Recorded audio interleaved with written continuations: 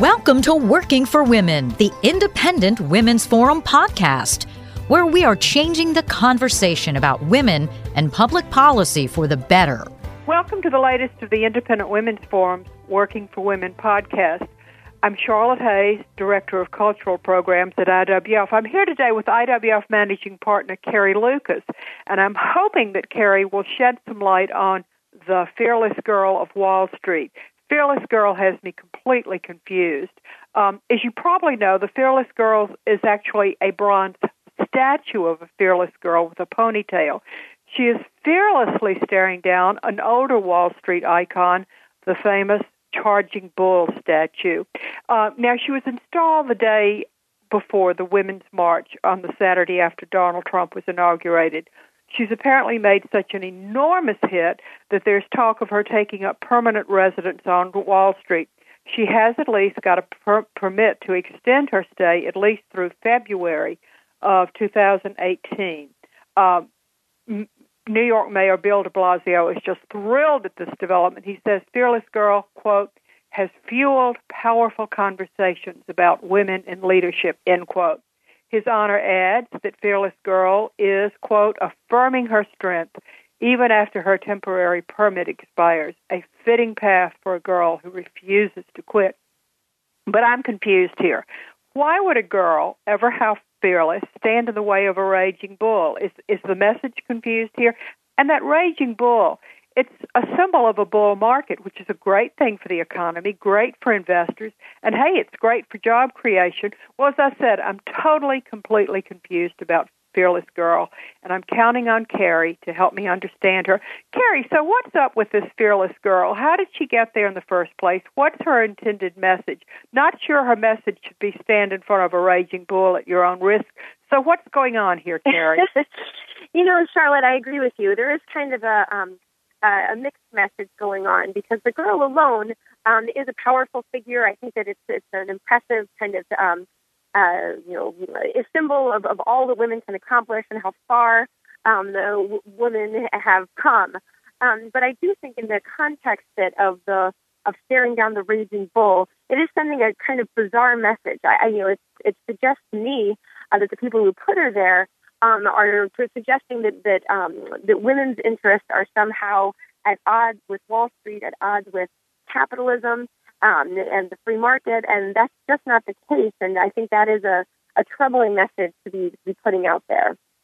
Well, one mantra of the march was that capitalism is inherently unfair to women. That was at least a subliminal message, and sometimes very overt. We're paid less, and so forth and so on. So what about this, Carrie? What about women and capitalism as Wall Street is the hub of capitalism?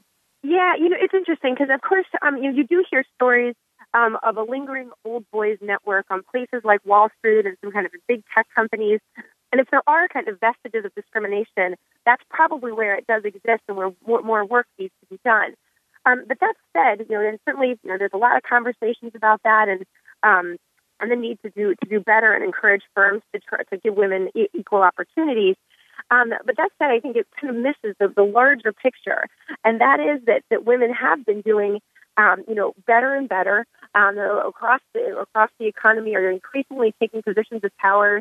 You always hear all this, the focus on statistics about that women aren't equally represented in boardrooms or as major CEOs, but that kind of that overlooks that women, it's no longer a big deal when you hear of a woman taking over a company or becoming a board member. In the same way that a woman running for Senate or even now running for president is another, interesting, but kind of a shrug. We've gotten so used to this idea of women in power. And that's really thanks to the capitalist system. Women are an increasingly educated segment of our population. Women account for more than half of professionals, half of managers. Having a female boss is totally mundane. People absolutely expect to work for women nowadays. It's not so. There's all this good news that really is a function of the market, and that rewards people based on their value. Discrimination is terrible for business. If you discriminate against women, you're missing out on a tremendous population of educated workers. And so, really, in my mind, not perfect. Nothing's perfect. But capitalism is the system that gives women the opportunity to break down barriers as we continue this progress. Well, so Carrie, explain this to me. It looks like, in light of what you're saying, Fearless Girl is standing there on Wall Street and conveying a really false message to and about American women. Yeah, absolutely. One of the things you hear the most is this idea that women are regularly shortchanged in terms of jobs, and you hear this thing. Sheryl Sandberg recently started a campaign, something like 80 cents on the dollar. So I think she was even using the more antiquated 77 cents on the dollar statistic, as if kind of promoting this idea that, hey, women, we have to get in there and push for our extra 23 cents. And I absolutely think it's important for women to be encouraged to feel comfortable about speaking up about money, asking for raises, and all of those good things. But I really hope that we don't try to convince my daughters that they should expect that they're looking for this idea that the man working next to them is somehow making a quarter more than they are, because that's just not the truth.